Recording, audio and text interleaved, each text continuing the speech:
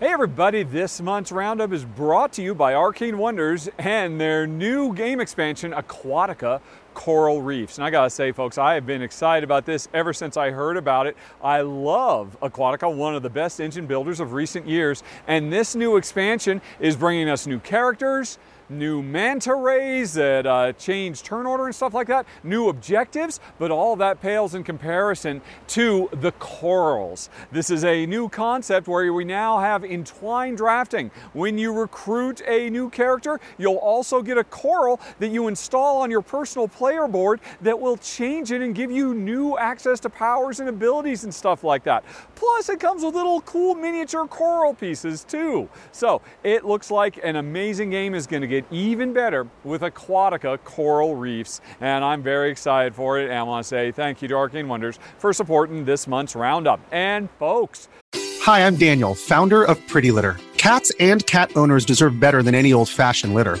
That's why I teamed up with scientists and veterinarians to create Pretty Litter. Its innovative crystal formula has superior odor control and weighs up to 80% less than clay litter. Pretty Litter even monitors health by changing colors to help detect early signs of potential illness. It's the world's smartest kitty litter. Go to prettylitter.com and use code SPOTIFY for 20% off your first order and a free cat toy. Terms and conditions apply. See site for details. February, even though it was a very short month, was a very busy month for me and Jen. We played 24 new games over the last month. We also crossed back from Mexico into the United States. I'm here in beautiful Sedona, Arizona, one of the most beautiful towns I've ever seen anywhere in the world. I should have a nice backdrop of all the cool red mountains, but you'll have to make do with this lovely little stream that is right next to where we have camped. Anyway, folks, enough about updates of life on the road. I'm just here to tell you about 24 games. And like always, I'm going to do it in countdown format, starting with my least favorite, ending with my most favorite. And we're going to start with number 24 on the list, Mind Up. And I gotta say, there's nothing really wrong with this game. It's a very simple, little abstract, fast-playing card game.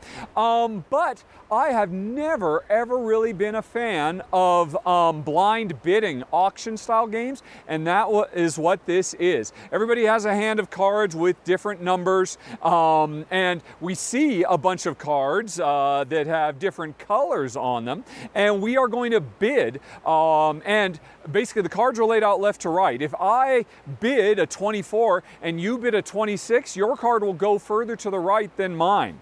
And as the game evolves, it's very, very clear who values what different color cards. And so you are hoping, hey, I really want that card all the way on the left. I should bid really low, but other people might bid lower and push you over to the right, and you end up getting a card you don't want.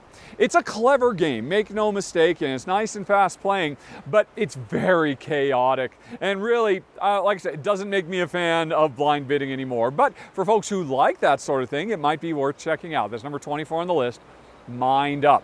Then number 23 is Revolver Noir. And I gotta say, folks, this is a month of Button Shy games. Button Shy is actually running a crowdfunding campaign on GameFound right now, and I'm gonna talk about some of the games they're bringing back. But I played 6 games this week, or this month. Revolver Noir is my least favorite, but it's not a reflection of the game, just not our kind of thing. This is a 2-player head-to-head game where we are facing off in a gunfight. We're running around a big multi-story mansion, and both players have a simple map showing how all the different rooms connect, and there's things like, secret passages and unique powers for the different rooms and whatnot, security rooms. And every round, players play a card to determine where are they going to move, or are they going to try and fire into an adjacent room. And this is all deduction. All trying to figure out, where do you think I am going to be next? Last time you saw me, I was in the foyer, which gave me more. Am I still nearby? Have I somehow made it to the second floor? Am I in the basement? Well, you've got to make your best guess, play, and hopefully I don't outplay you. Very sharp battle of wits, really nicely done, just not our cup of tea. But for players who want a really clever 2-player head-to-head battle of deduction, you might want to check out Revolver Noir. Number 22 is Oathsworn. And I gotta say, this was a bit of a disappointment for me. I was so excited about this game for so long. The heir apparent to Gloomhaven does a lot of things better than Gloomhaven. A lot of people think it supplants Gloomhaven. Well, at the end of the day, I really respect all the really cool things. I love the option to go for cards to determine combat and event resolution rather than dice. Or if the decks aren't really looking very good because you know what's in a deck still, you can switch to dice. I love that system. I love the idea that, hey, if there's going to have to be 4 characters adventuring no matter what, let's make sure that if you're playing a 2-player game, that I have a main character and then I have like a simplified sidekick character. I like how that was done. There's a lot I really love here. But at the end of the day, it was still, for both me and Jen, a bit overwhelming. When we sat down to play it as a 2-player game, the first mission, we're like, oh my God, so many rules with the way gigantic monsters can move and move things. And, it was just so overwhelming. Maybe 5 years ago, when I first got into Gloomhaven, if I'd tried Oathsworn out, I would have said, hey, there's some real competition here. But Jen and I just find we're not as interested as we used to be in really long and really complex simulations of fantasy combat, trying to kill a bunch of monsters. And, the core gameplay hand management is so brilliant. This idea of battle flow, where I play a card into, and it goes into slots 0, 1, 2, or 3. And if I put it into slot 2, because that's where it's supposed to go, all the previous cards I've put into slot 2 now move down to slot 1 and get closer to me being able to recover them. That is so brilliant. I love it so much, and I wish it was in a game that was closer to The Loop or Pandemic in terms of, or Legends of Andor. This game is so overwrought with so many rules. I spent so many hours preparing to try to play this game. When I finally got to it, I was still so overwhelmed, I just couldn't enjoy it. Like I said, when I was a younger man, I might have had more strength for it, but as it is, Oathsworn is just too overwrought. It's too big, too complex. Maybe if each of us only had a character, because even with the cool idea of, hey, I've got a simpler sidekick, they were still complex characters. They were still characters that are more complex than the characters of Legends of Andor, for example. It was just too much, which is why, sadly, it breaks my heart, Oathsworn comes in at number 22. Then we've got number 21, Hierarchy. Now, this is another game from Button Shy. It is a very clever battle of wits between 2 players. There's a deck of cards, I forget how many, 18. I think it's always 18 cards in a Button Shy game, right? And we each get half of the deck. And these cards all have cool kinds of special powers and a number on them, numbered 1 to 21, I think. And on your turn, all you're going to do is play another card to the growing stack of cards. The trick is the card you play has to be a higher number than what was played previously by your opponent. Then you will activate the power of the card. That's it. I've just explained all the rules of the game to you. The trick is somebody loses if they're the first to run out of cards. So you want to find a way to keep being able to hold on to your cards or recover cards back and outlast your opponent. And that's where all the cool powers of all these cards come in, because they'll say, hey, if you play this card, you can break the rule of numbers, but only if this other card is already in play, or this card will let you reclaim this other card, or it'll reclaim itself under certain circumstances. So it's a very, very fun, puzzly game, fast playing, and again, Jen and I are not looking for really clever battle of wits where we're just trying to say, you thought you won, but I've got this trick up my sleeve. But it's so smart, and I could think for most people who want to have a head-to-head battle of wits, a Vicini-style duel, Hierarchy, but unlike a lot of battle of wits style games, there's no, what do you call it? Deduction or anything like that. It's just pure head games, and it's really smart, just not our cup of tea. Number 21, Hierarchy. Then number 20 is another one from Button Shy, Antimony, which is a two-player head-to-head game where we are wizards traveling backwards and forwards in time, grabbing artifacts to try to make the perfect set of artifacts and score points. The trick is I've got to play on my turn a card from my hand. I can either play it for its color, which lets me move backwards in time to a certain spot, or its number, which lets me move forward in time to a certain spot. Or I might have those backwards. It might be numbers are backwards and colors are forwards. But anyway, wherever I move to, based on the card I play, I swap that card onto the central timeline and take the other card off the table. And like I said, we are racing as fast as we can to build the perfect set of cards in our hand so we can score points. Really sharp. Very fun, and actually, I think, Jen, I enjoyed this one quite a bit more than some of the other Button Shy games we played this month because, it's more of a race. It's less of trying to outwit your opponent and, ruin their plans and come out ahead of them. We really kind of enjoyed the core central puzzly element. But at the end of the day, it is a very chaotic game. And I could have the perfect plan, but you just happen to move into the perfect spot that prevents it. And, Jen and I, at the end of the day, it is still a head-to-head battle where we are constantly accidentally messing up each other's plans all the time, so it just didn't work so well for us. But I did think it was really, really sharp. Number 20, Antimony. Then number 19 is Mind Map. Now, this is a party game that is very cool. Basically, you've got an XY axis out on the board. In the center, there is a random card that is a random item, like a coffee machine. And off to the side, there are a bunch of items based on the number of players, and each player gets one of those items secretly assigned to them. So you might get a DVD player. I might get a hubcap. And so what you have to do is, on each of the X and Y axis, there has been a randomly assigned descriptor, like the perfect gift for a 10-year-old, or causes extreme stress. And so I've got a coffee cup or a coffee machine, and I got to ask myself, I've got a hubcap, and in the center of the table is a coffee machine. Does a hubcap cause more or less stress than a coffee machine? And is a hubcap a better or a worse gift for a 10-year-old than a coffee machine? Based on what I think, I'm going to put a marker for my piece, which nobody knows what it is, somewhere on the XY axis. Is it above or below? Is it to the left or the right of the central thing? And everybody else is doing this at the same time. And after everybody's figured this out, everybody has to take their best guess of,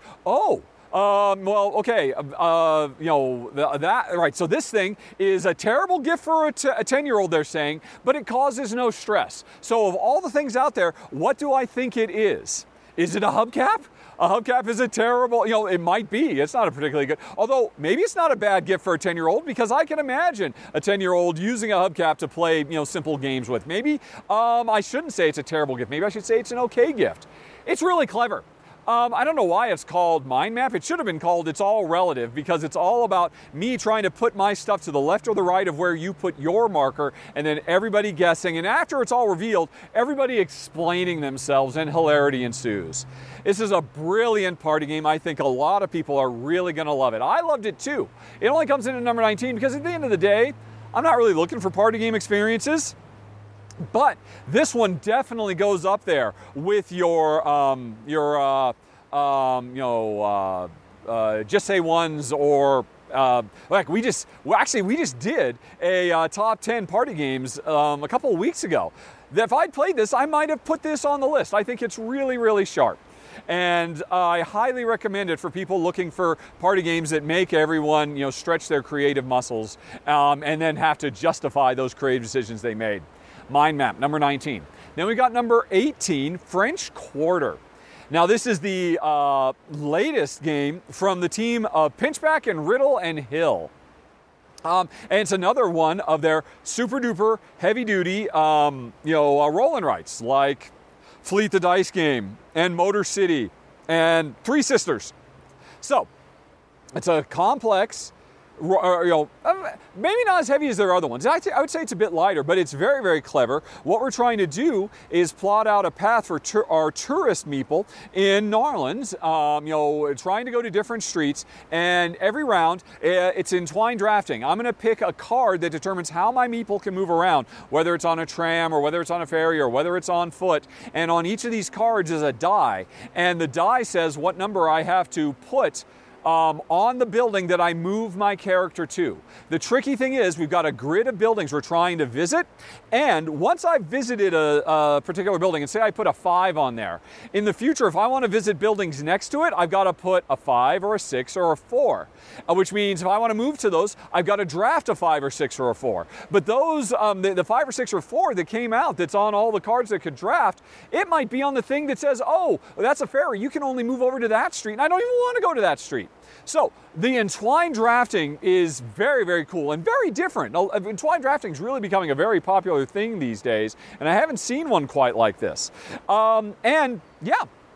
It's really got a unique flavor. It doesn't really focus quite so much on crazy explosive combo chains, which honestly, I'm kind of okay with that. I'm kind of getting kind of burned out on the super crazy combo-tastic ones. This one's a much more restrictive puzzle about how to properly lay things out. So I liked it a lot. Why then does it come in at number 18? Production issues, quite frankly. The text to be able to read, to know where you can move your meeples and what streets they can move to is practically invisible. It's very, very difficult to read. My old 50-plus-year-old eyes couldn't make it out. Even with reading glasses, I had a hard time. And so that was very frustrating. Now, the publisher has released, you can go on Board Game Geek and download and print out your own much better, higher contrast, much more readable player sheets. That helps a lot, but what comes in the box is very, very difficult to read. Makes it not quite unplayable, but a real struggle to play. So I'm knocking it down for that. Also, even with the high contrast sheets, which I have played with, they help a lot.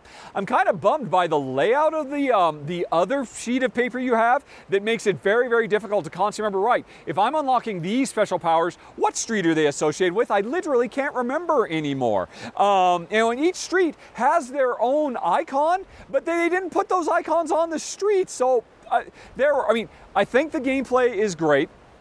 One of the better ones of this series, but I would have liked to have seen the presentation done a little bit better to make it a little bit more playable, which brings French Quarter down to 18. But the gameplay is lovely. Then we've got number 17, Crossing Oceans. I'm a little late to this. Matt Gertz actually put this out a while ago, but I finally got a chance to play it. This is the sequel to Transatlantic from designer Matt Gertz, and the interesting thing is it's Matt Gertz getting back to his roots. Concordia is such a huge hit. Now everybody wants to see Matt Gertz do Concordia style hand management card action selection, right? And that's great, and it was great in Transatlantic. In a lot of ways I think Transatlantic was superior to Concordia, and I would say for the most part Crossing Oceans is superior to Transatlantic, because it switched away from the Concordia action card system and went back to the Rondel. And it was so great for me to be reminded just how amazing Rondels could be. And of course, Mac had some clever tricks up his sleeve for how the Rondel works and all of that. But I was very, very impressed by this. And in fact, if for one little thing, this could have made it into my top 10, maybe even my top 5 of the month, and this was a very busy month. But there was one mistake Mac & Co. made with this. It's weird, they didn't make this mistake with Transatlantic. It's what I call the terraforming Mars effect, where if you choose to play as a 2-player game, 2 players have to do the work of 4 players. Nothing is done to scale things down, so that when we play the game, when we're about halfway through, we're starting to feel like, boy, the game really should have ended by now. I feel like I've done so much because I have done everything that I would have done in a 4-player game. But because I'm playing a 2-player game and we have to do the work of 4 players, I still got another half of the game to go. That kind of drives me nuts. And I don't know why that was done. Transatlantic didn't do it, and Transatlantic was so much better for it.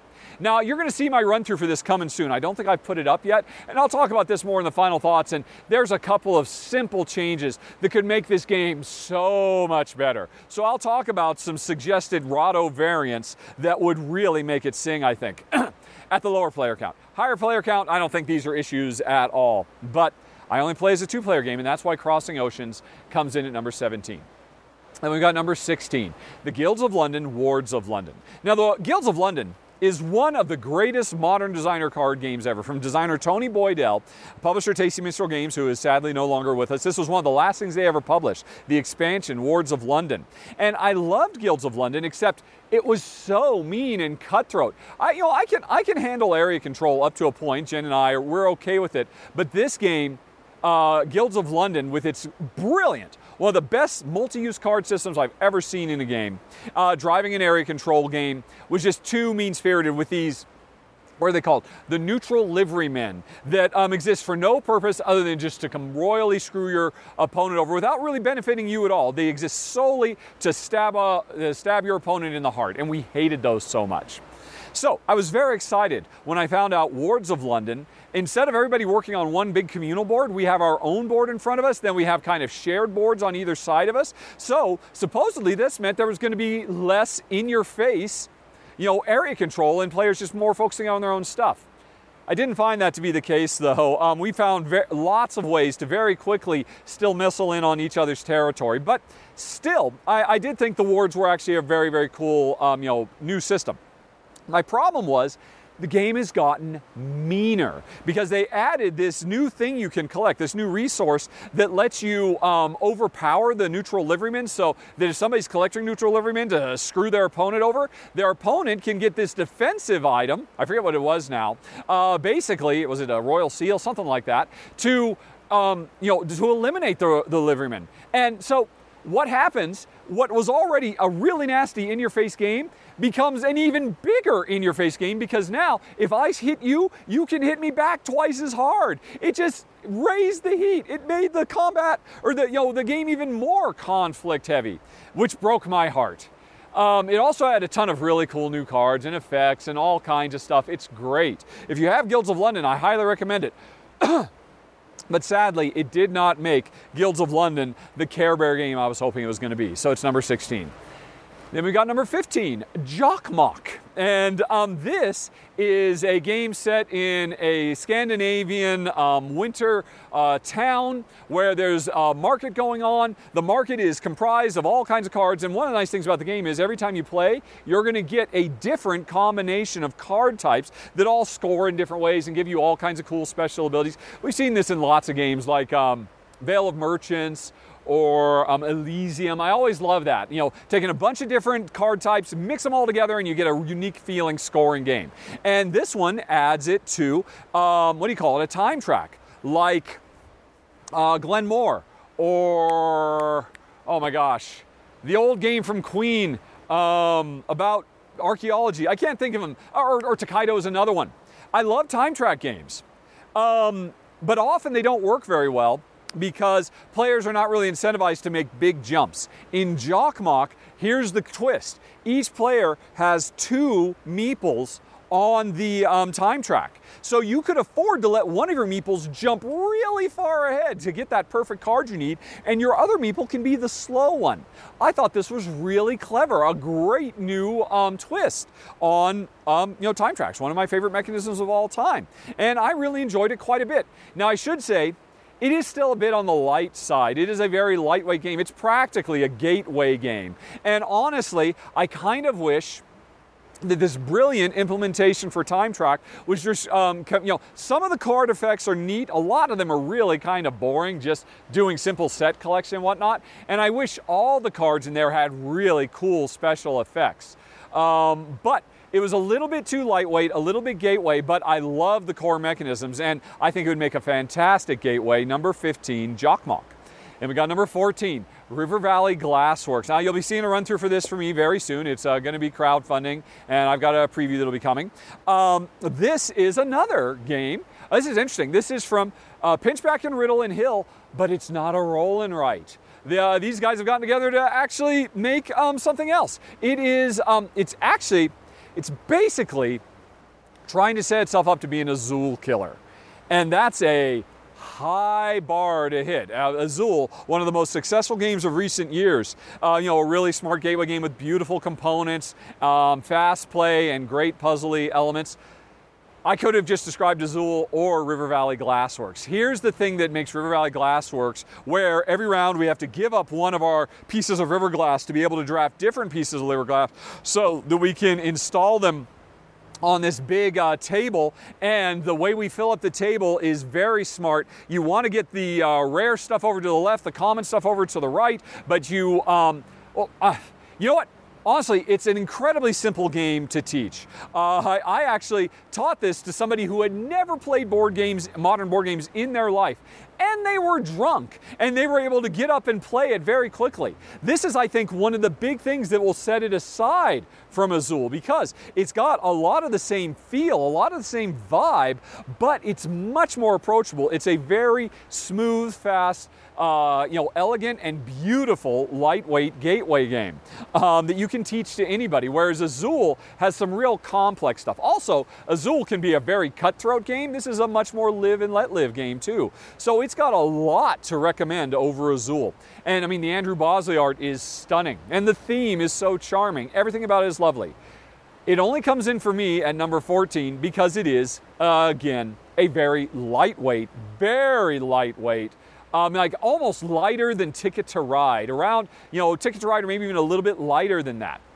So that kind of knocks it down for me and Jen a little bit. I mean, obviously, we're not the target audience. And so, I mean, it's a perfect game for new people to the hobby. I could see this becoming a family favorite.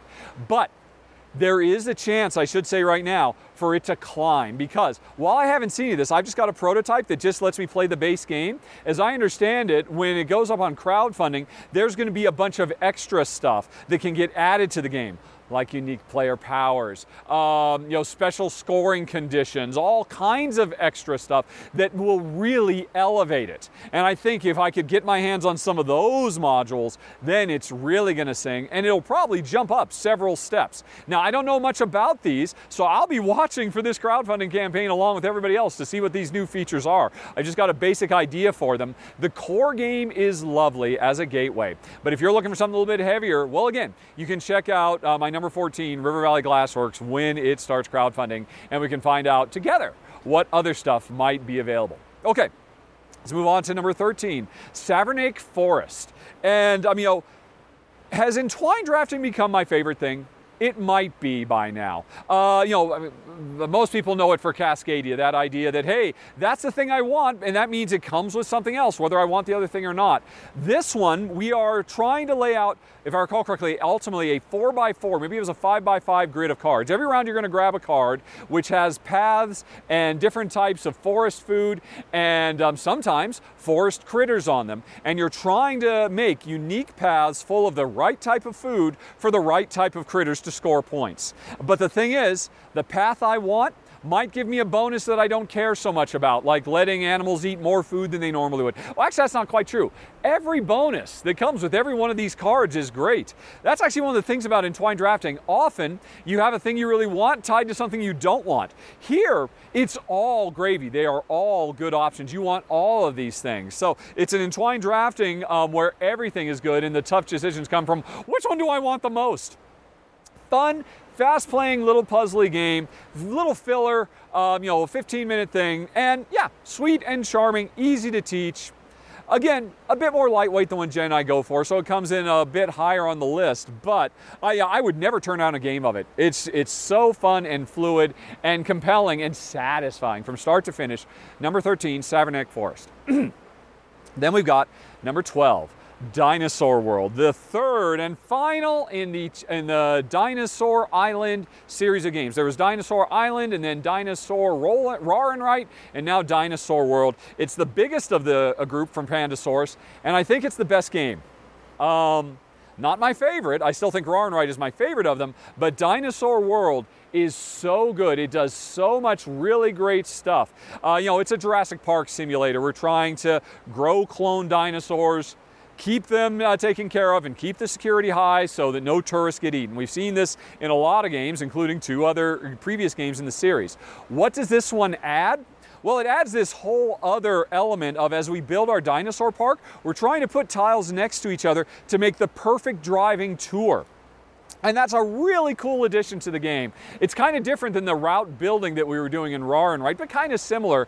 But it was really fun. This tile laying element that really elevated the overall experience. And of course, there's still all the drafting of the cool Ember dice like the previous games to try to get the right DNA to make the right dinos, and and all the rest of it. Lots of worker placement. So, if I think it's actually arguably the best, strongest design, why is it not my favorite? Analysis paralysis. One of the things that happens at the beginning of every round, each player drafts a card that gives them 9 worker meeples. And then they will use those 9 meeples over 3 different phases. And these meeples have different special powers depending on which phase they're used in. And when you get 9 meeples right from the get-go, and then you're going to use them over 3 different phases of worker placement, kind of like viticultures too. You got the summer and the winter. Here you've got 3 of them, and the meeples do different things at different times. Long story short, when I found myself playing this with my wife Jen, I would choose mine, she would choose hers, and then I might as well get up and walk away from the table for 5 minutes while she tried to plan out everything. It's brilliant. It's a really sharp game, but it is so analysis paralysis inducing that it really kind of slowed the game down for us. Well, for me, Jen, she was happy as all get out, just puzzling through everything. But it's something you got to know going in. Either the game's going to go a lot longer than it should because of so much analysis paralysis, or you play with a lot of decisive players. So that's what keeps it out. Although, man, there's one more thing I got to mention about this. It didn't ship with it, but the developers have released solo rules that you can download and print out these stuff. My run-through is going to go up in a week or 2, and I'm going to be demonstrating this solo mode, which is brilliant. I loved it so much. And in fact, here's the thing.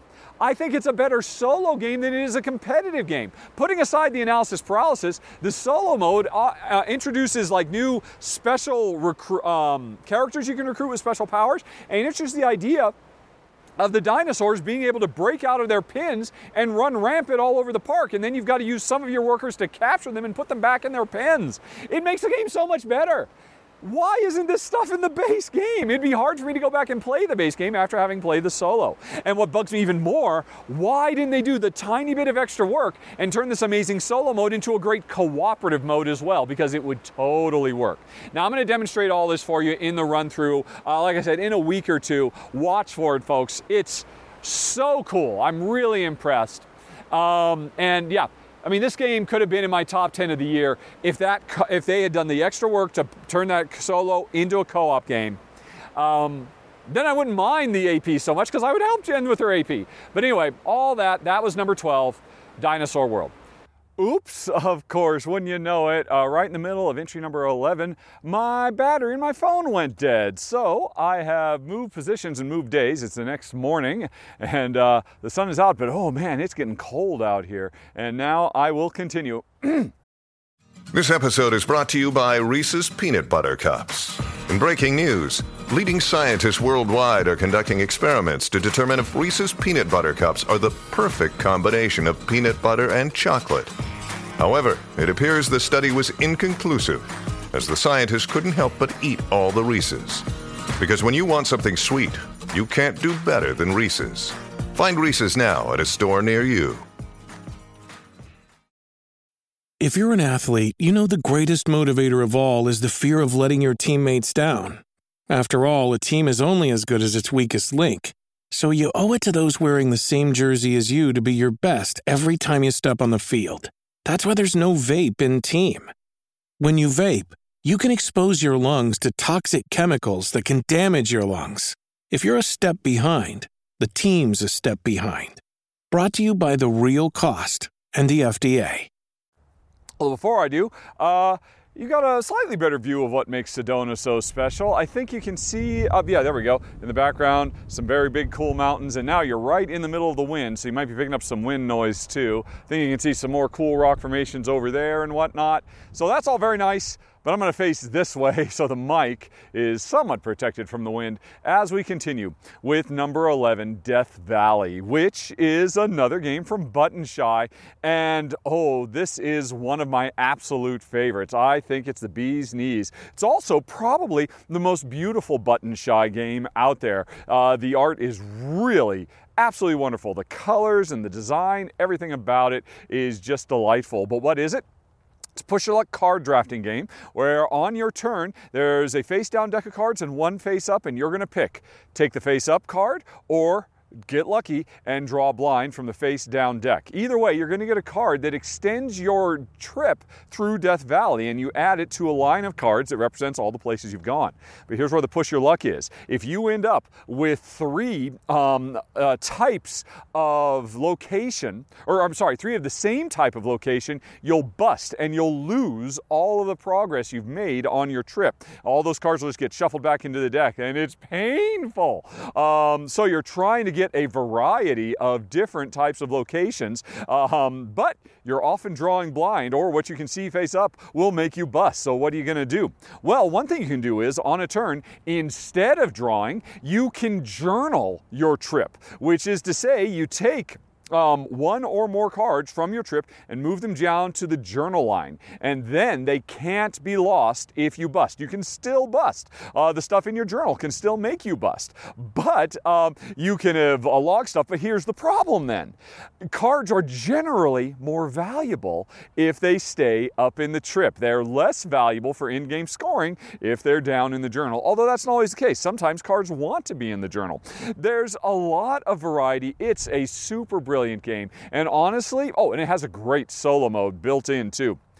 This would rank much higher, probably in my top 5 of the month, except for one thing. It's an 18 card game, and one of those cards is pretty aggressive, needlessly so, and I just wish it wasn't there. And you could say, just ignore that one card, but in a game with 18 cards, you can't ignore any. So that's kind of really the only bummer that keeps Death Valley out of my top 5 of the month. But even still, it's probably going to be a keeper for us because we like it so much. Okay. Then, let's move on to number 10, Agropolis. More Button Shy goodness. Now, this is basically the sequel. Oh man, the wind is picking up here. This is the sequel to Sprawlopolis, which I've talked about in a previous Rahdo Rounds Up. It is a very fast tile-laying or card-laying game where you're trying to stack cards on top of each other, grid style. In the original Sprawlopolis, you're making an urban metropolis city environment. And in Agropolis, instead, you're in an agrarian area trying to make really great farmlands. Every time you play, you draw 3 cards randomly, flip them over, and those become the 3 objectives you're trying to score. And I'd have to say, overall, if you could only get one, Agropolis is probably the superior title because it makes things, it's a bit heavier, it's a bit more complex. City parks of Sprawlopolis have been replaced with animal fields. And there's 3 different types for cattle, pigs, and chickens. But these fields can actually be broken into double fields, and overall, with these new fields, you've got a lot more complex and interesting objectives to try to solve. And it also even comes with like an extra bonus difficulty mode. It was called the feed variant or something like that, if you're looking for even greater challenge. Personally, I prefer the setting of Sprawlopolis, but this one, Agropolis, is hard to beat for the gameplay. Now what I need is to get that third game from Button Shy that lets you combine the 2 into one big epic-opolis game. Maybe I'll be covering that in a future roundup. Anyway, let's move on to number 9, Zombie Crisis. This is one I have wanted to play for quite a while. It's from the designer of, I can't think of the name of it. I should have written it down here. But since I can't, I'll just move on. It was, if I recall correctly, a Japanese design game, or from a Japanese designer, I should say. But it's a 2-player cooperative limited communication game where we are trying to survive in the zombie apocalypse. One player is the fighter, the defender at the gates of our human, encampment, trying to fight off wave after wave of zombie. The other player is the scout, out there in the wild, figuring out where the zombies are, what their weaknesses are and trying to communicate that back to the first player. But they have very, very limited communication that they can use. And after they've done their scouting and taken a peek at what some of the face-down zombie cards are, well, they can reveal some information about what they've seen. And it's a really brilliant system. The more cards they look at, so the more they discover, the less information they can send. The fewer cards they look at, the more they can send. And that's a tough choice for them. But then either way, once they've sent the information about like what the weaknesses are, what the special effects of the zombies are, which remember are all face down, the defender doesn't know. Now the defender has to deploy defense cards, different types of weapons in different columns with their best information they've got from the scout. And hopefully the scout, they can intuit based on what did the scout not tell me. If I can figure that out, I can maybe make some smart decisions about where to deploy the flamethrower or the machine gun or whatever, and most effectively take out zombies without accidentally taking out human survivors who could come and join us and give us special powers. It's freaking brilliant, this game. And here's the deal, folks. Here's how you know it's good. Jen said, this is the best zombie game I've ever played. Now, Jen does not like zombies. She doesn't care for it at all. And this one has some fairly gruesome imagery in it, or, just grotesque, gross, bloody zombie type stuff. I guess this is based on a video game. I'm not sure about that. But I think it is. But anyway, it's basically a tower defense cooperative game with imperfect communication, and it is the bee's knees, and no one is talking about this, and they really should. I highly rate it. And again, for Jen to say, yeah, that's a zombie game I would enjoy playing, well, that's saying something. Number 9, Zombie Crisis. Then we got number 8, Brussels, 1893, the new Belle Epoque version. Now, I'm pretty sure Brussels made my top 10 of the year back in probably, 2014, 2015, something like that, when it originally came out. And I think to this day, it is a brilliant, brilliant worker placement design. One of the all-time greats, because every worker you place, it's choosing for you a bid in an auction, simultaneously an area control thing, and simultaneously the action you want to do as well. So it's always been brilliant, but it's now got a new version. Some of the rules have been tweaked and smoothed out. There's some definitely new stuff. There's now a 4th thing that your workers can do because one of the things you can do in Brussels 1893 is build buildings. Originally, you can only build them out on the worker placement board, so then if other players went to a place where you built a building, you get a bonus. Now, you can build those buildings off to the side, so it becomes another different area control minigame. So workers have 4 functions now. And then there's a bunch of other really cool tweaks and new additions to the game. But really, the biggest change is that new Belle Epoque board where you can build buildings. Oh, and there's glass. Glass is a new building material. There's just a bunch of really cool new things. So I would say it's even better than the original Brussels 1893, and that's saying something. So why doesn't it come in higher? Well, hey, it's in my top 10 of the month. But going back to play Brussels 1893 makes me realize just how much Jen and I have changed as gamers over the years. Because back in, over half a decade ago when I originally played this, I wasn't really bothered by the aggressive or kind of passive-aggressive moves you can make to mess with your opponent by cutting off the perfect worker placement spots that they want to go to as part of setup for a round and the battle for area control and all of that.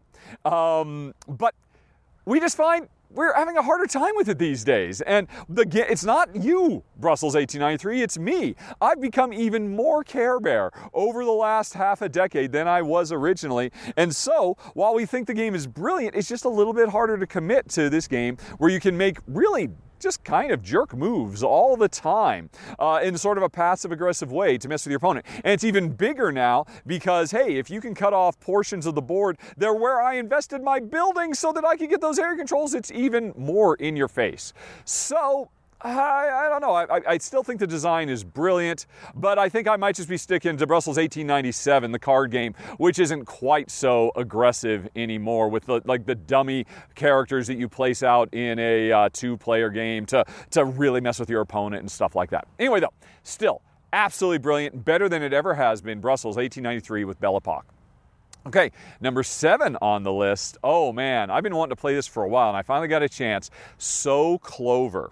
And I can now see why for so many people, this is the ultimate party game. I don't know, man. This is really fairly crunchy as a party game. This is a very hands down, thinky. The group I played it with, there was one person who literally, it was the first half of the game when we're actually figuring out our clovers, and I'll explain what that means in a second. They had to actually leave the table and go somewhere else and think about it for 5 minutes. A party game that encourages everybody just to stay away from each other for 10 minutes, I don't know. But then the second half of the game when we're all trying to solve the puzzle cooperatively together, oh man, then we really get involved. If you don't know what it is, this is basically a game where everybody gets this cool little plastic clover and four cards that each have 4 words on them. And the cards get randomly deployed around the clover, and then on the edge of the clovers, we have to come up with single words that summarize the 2 cards that ended up next to each other in the clover, and we have to do that 4 times. Then we take those cards off, shuffle them up with another card, and reveal them, and then everybody else has to look at my clover and figure out with my 4 code words how these now all of a sudden 5 cards, one of them is a fake that will mess you up, how those 5 cards are supposed to be arranged back the way I originally put them. And may sound complicated, but it's really simple and intuitive when you get going, and it is freaking brilliant. I see why everybody is so over the moon, why it rated so high in the recent R&R top 10 party games we did. And yeah, I'd have to agree. If I could go back, I'd probably put this maybe as my number 1 party game of all time. It's so brilliant. Except for one thing. Except for 2 things. 2 things that drive me absolutely batty about this game. This could have been my number 1 game of the month, quite frankly. The core design, and I don't really care for party games, but this one is so good, except for 2 things. 1, there's no score, and that is criminally overlooked, that they did not bother to do that tiny little bit of extra work so that, hey, after it's over, tell us how good we did. Give us some kind of idea. Give us some kind of metric. It's absolutely crazy. What other game does this? Codename gives you a score. Games generally give you a score so players can get, oh man, we should do better. Or, and you can make up your own scoring system, but that's not our job. That's not the job of the players. It's the job of the developers. And the fact that they did not have a scoring system in place is really left a sour taste in my mouth, quite frankly. And then the other problem too is officially this game does not support 2 players. But it's probably at its best as a 2-player game. It's so freaking brilliant as a 2-player game, and I'm kicking myself. For years now I haven't tried it because the developers decided, no, we don't want money. We don't want people to know that this is an amazing 2-player experience. Better than Codenames Duet. Amazing, quite frankly. At least as good as. CGE gets it. They know that Codenames worked well for a 2-player, but the So Clover developers, they're just say, no. You can't play this unless it's a party game. Now, of course you can. I'm here telling you folks, So Clover is freaking brilliant as a 2-player game, and so spread the word, except for the fact that it does not come with a scoring system, which makes for a sadly anticlimactic ending to a game, and that's really kind of a bummer. Like I said, if it wasn't for that, it'd probably be my number 1 game of the month. But even still, I'm going to rate it pretty high at number 7. So Clover. Then we move on to number 6, the Cascadia Rolling series, specifically 2 games, Rolling Hills and Rolling Rivers. And basically, this is a roll and write set in the kind of Cascadia setting, but with really radically different gameplay. Do not expect this to feel like, oh, this is kind of like a slightly simpler version of Cascadia. No, it's got the same trappings of Cascadia, the same types of animals, the same environments, but a radically different style of gameplay driven by roll and write that is absolutely fantastic. I liked it quite a bit, as did Jen, as did Amy and Maggie. This is interesting. We covered these on the channel, and Amy and Maggie covered Rivers. I covered Hills. I showed solo. They showed multiplayer. And I mean, overall, I think the game is absolutely, just crackerjack. No surprise. Basically, the way it works is every round some dice are rolled, a communal pool, and each player has their own personal pool. And after the dice come out and they show the different types of animals, the 5 types from Cascadia, each player picks one type of animal that they are going to collect, whether it's the hawks or the elk or whatever, and marks down on their board how many they collected. Then, here's the brilliant part of this game, folks. At any given time, there's upwards of 4 different usually they're called recipe cards. They're cards that say, hey, to score this particular environment, you need to have 2 hawks, an elk, and a grizzly or something like that. And then you can score your points and, get bonuses and stuff like that. And we've seen so many recipe fulfillment games. Hey, there's a card, or there's several cards, and everybody's racing to complete the cards and whatnot.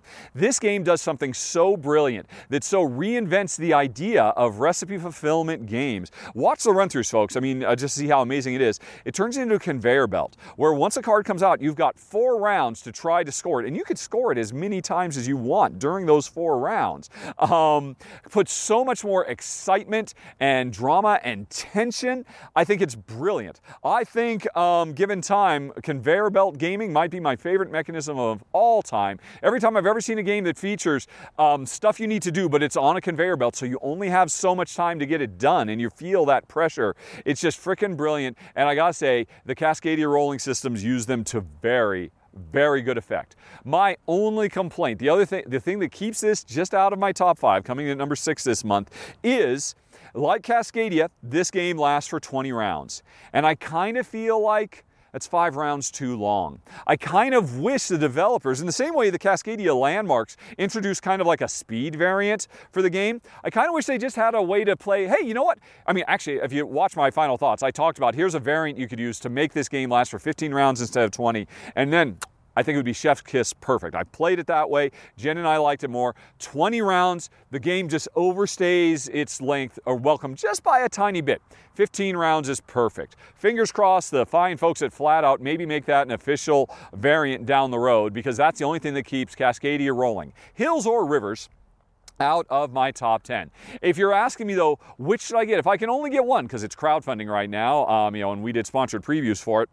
If you'd only get one, honestly, I think Hills is the better one, but you might want to go with Rivers if you're a true diehard Cascadia fan, because the Rivers version has each game has 4 maps. For both of them, one of the maps are almost exactly the same.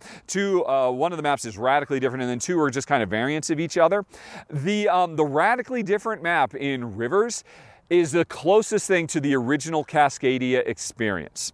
But honestly, I think I like the different map in Hills better. But they're both fantastic. Honestly, hey, if you get both, you can play 8 players because you have enough dice for enough players. Regardless, either one is lovely. I definitely enjoyed time with number 6 of the month, Cascadia, the Rolling, Hills, and Rivers. Okay. Now let's talk about number 5, Flashpoint, Legacy of Flame. This is a legacy game made out of the super popular evergreen cooperative board game Flashpoint Fire Rescue. And let me tell you folks, well, first of all, I did a sponsored preview for it, so you can bear that in mind. But I gotta say, for me, this fixes Flashpoint. Flashpoint I always thought was a brilliant design that was just way too lightweight and chaotic and random for me and Jen. Didn't care for it. But now, the Legacy game introduces some new elements, versions of things you've seen in some of the expansions, like event cards and whatnot, that just elevate the game so much, make it so much better. Plus, the fact that it is a campaign game and makes injuries meaningful. It said, they don't just shake them off and get back up and run back into the fire. If they get an injury while fighting a fire, this permanently affects them. And so you feel the tension so much more than you ever have before. Flashpoint has always been great, but it is better than ever. And you can watch my sponsored preview for it right now. I think it's about to launch in the next week or so, I think on the March 12th. But you can get a sneak peek ahead of time and see just how fantastic it is. It made me a Flashpoint believer. I was never a Flashpoint fan. I respected it, but did not want to play it. Now I do. I want to go back and finish that campaign. Let's move on to number 4, Solar Sphere Expansions. This is a set of modules, like new cards, new aliens to recruit as you try to build the Solar Sphere. And Solar Sphere is a game I've covered before, so you can watch my original run through. It's a dice worker placement game with really some of the best dice mitigation this side of Castles of Burgundy, quite frankly.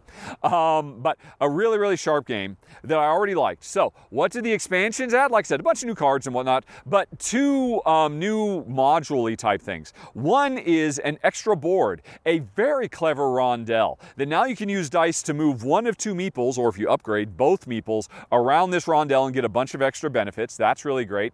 And also this idea of remote robot workers that, this is a worker placement game. You can get blocked from going to a place you want.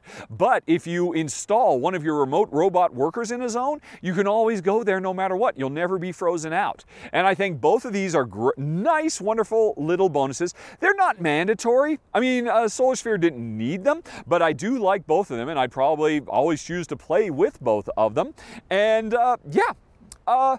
honestly, it's just a really solid expansion that makes a great game even better. There's not much more to say about number 4 of the month, Solar Sphere expansion. If you like the original Solar Sphere, you will not be disappointed by this expansion. Okay. Then let's go on to number 3, Viscounts of the West Kingdom. This is a double feature. Keepers of Keys and Gates of Gold. These are 2 separate expansions available for Viscounts of the West Kingdom. I like them both quite a bit. They both add different things. And one thing I'll tell you right now, folks, don't try to play Viscounts of the West Kingdom throwing everything in all at once. Definitely treat these as modulars. Take elements from one or the other, combine, mix and match, and you'll have so much replayability for Viscounts of the West Kingdom, you won't know what to do. And Viscounts of the West Kingdom to date is still the best of Garphill Games' games as far as I'm concerned. Better than the South Tigers games, better than the North Sea games, and the best of the West Kingdom games. And this just makes it better, adding so many cool new features. The Keeper of Keys expansion, that adds treasure chests, with really huge bonuses. Public buildings. After you've built your own buildings, you can upgrade them to be more powerful buildings that are limited use, or limited availability, so you're racing to get those done. Gates of Gold adds several things. Most importantly, the idea of immigration, that there are new super powerful types of cards, foreigners from foreign lands who can come and join your kingdom, and the king has kind of insisted on this. But to be able to do it, you have to get king's orders through your deck, and so you have to do some deck manipulation in the deck building portion of the game. I think both expansions are great. Gosh, if you made me pick one, I'd probably pick Gates of Gold, because mostly I enjoy the subject matter of that more. The idea of immigration and opening doors. Thematically, I really, really dig it. But they're both great expansions. My only complaint about both of them is Viscounts was already on the long side gameplay-wise. I really kind of wish these expansions would have taken the opportunity to do a a Terraforming Mars Prelude style thing, where, hey, can we have a version of the game that's 30% shorter, especially with all these cool extra bonuses that have been thrown in that don't increase the length of the game, but just make things more complex, and so therefore more analysis paralysis prone and slow the game down. Man, Viscounts is really just begging, I gotta say, for a Prelude style set of rules so you could just get a full game of it that much quicker. That's my only complaint for my number 3 of the month, a tie between Viscounts of the West Kingdom, Keeper of Keys, and Gates of Gold. Okay, now let's talk about number 2. Seasons of Rice. Button Shy does it again. And for the record, folks, this is the second best game in all of the Button Shy library. And that's talking about dozens of games. To be fair, I've only played about, I think I've played 10 Button Shy games, and of the 10 I've played, the best one by far is Circle the Wagons, and the second best by far is Seasons of Rice, and it's absolutely brilliant. A 2-player only closed hand drafting and then tile laying game using that patented Button Shy system of, hey, shuffle the cards up, draw 3, flip them over, so those become the 3 objectives we're trying to score this time. Oh, but wait, no. They do it differently this time. Each player draws 2 cards, flips them over, and picks 1 to be their special player power. So it's a kind of a twist on what Button Shy normally does. Then play the game. And this is, the whole, hey, have a hand of cards, keep one for myself, hand the rest to my neighbor, they hand to me, we keep going until we run out of cards, and we're trying to lay out stuff as best we can. It's freaking brilliant. It's fast playing. It shows just how phenomenal closed hand drafting games can be. I mean, For years, people said, oh yeah, you can't have a good one. You got to have at least 3 players. But no, I've always thought, ever since I played Notre Dame, the closed hand drafting and 7 Wonders originally, before they gutted it, they ruined 7 Wonders. But anyway, Seasons of Rice just goes to show how phenomenal and fun 2-player closed drafting and then tile laying on top of it can be. Smart, fun, fast game. You can watch my run through to see more about it. Yeah, Jen, I love it. This is a keeper for life kind of a thing. One of Button Shy's best.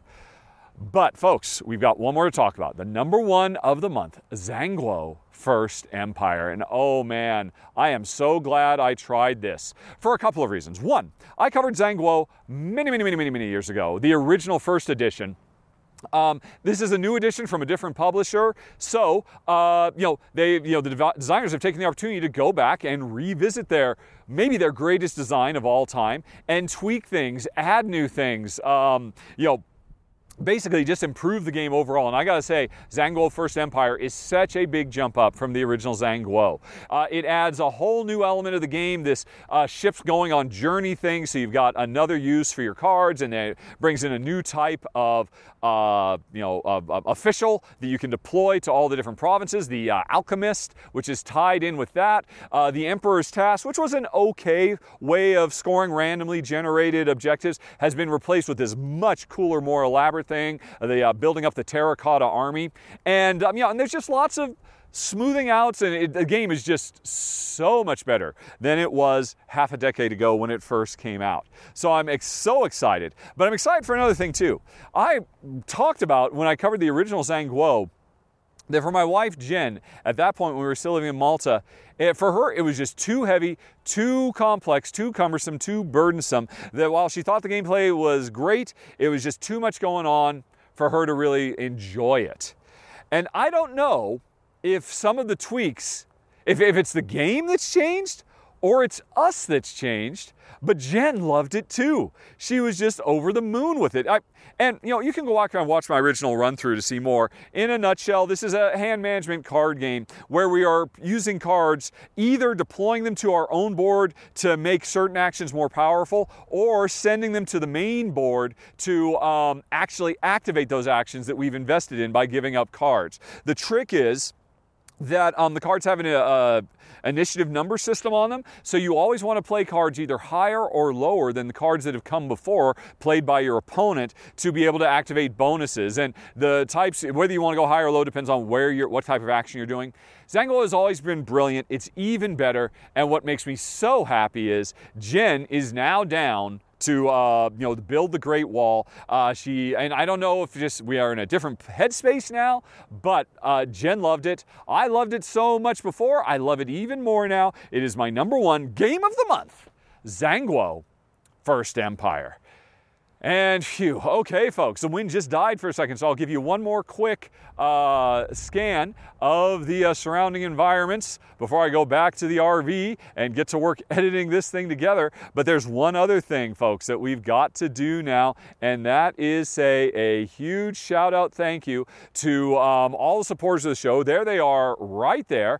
And let me give a special personal shout out by name to some of the higher level backers: Adrian Dong, Amber Rail, Denwa 2030 CE, Caitlin Albert, Dennis Inti, Eric Z, Jeff Glazen, Jay Huber, Victory BHG, Stacy Lee, Emma Bryce, Moltar, Nancy Pope, Mom Gamer, Dan Halligan, Charles Hill, Davey Davis, Graham Wallace, Nicholas Elkins, Heather Rudarian, Nate Ellis, Chris Arnold, Michael Adams, Selma Lee, Asa Samuelionis, Lex, Blake Wilson, April, The Griff, Steve Ercolini, Cheryl Howard, Dr. Fu, Jeff Young, Jimmy Schroeder Hansen, Sharon Laubach, Mike Bloom, Dave Salvatore, Hans-Peter Bach, Hello Solo, Marilyn, Jerry Reese, Cobra Misfit, Evatar, and Marlon Cruz, aka El Crosso. There were some new names in there. Welcome to the party, everybody, and thank you to all of you and to the rest of the names that just flew by. And thanks to everybody who watched. That is another month rounded up. Hopefully you enjoyed it, folks. We'll be back again in around 30 days. And I'm going to save the final thanks to Arcane Wonders for sponsoring the show and making it all possible. Keep an eye out for Aquatica Coral Reefs coming soon. Oh, it looks fantastic. Talk to you later, everybody. Blah, blah, blah, blah. So long. Blah, blah, blah, blah, blah. Bye-bye.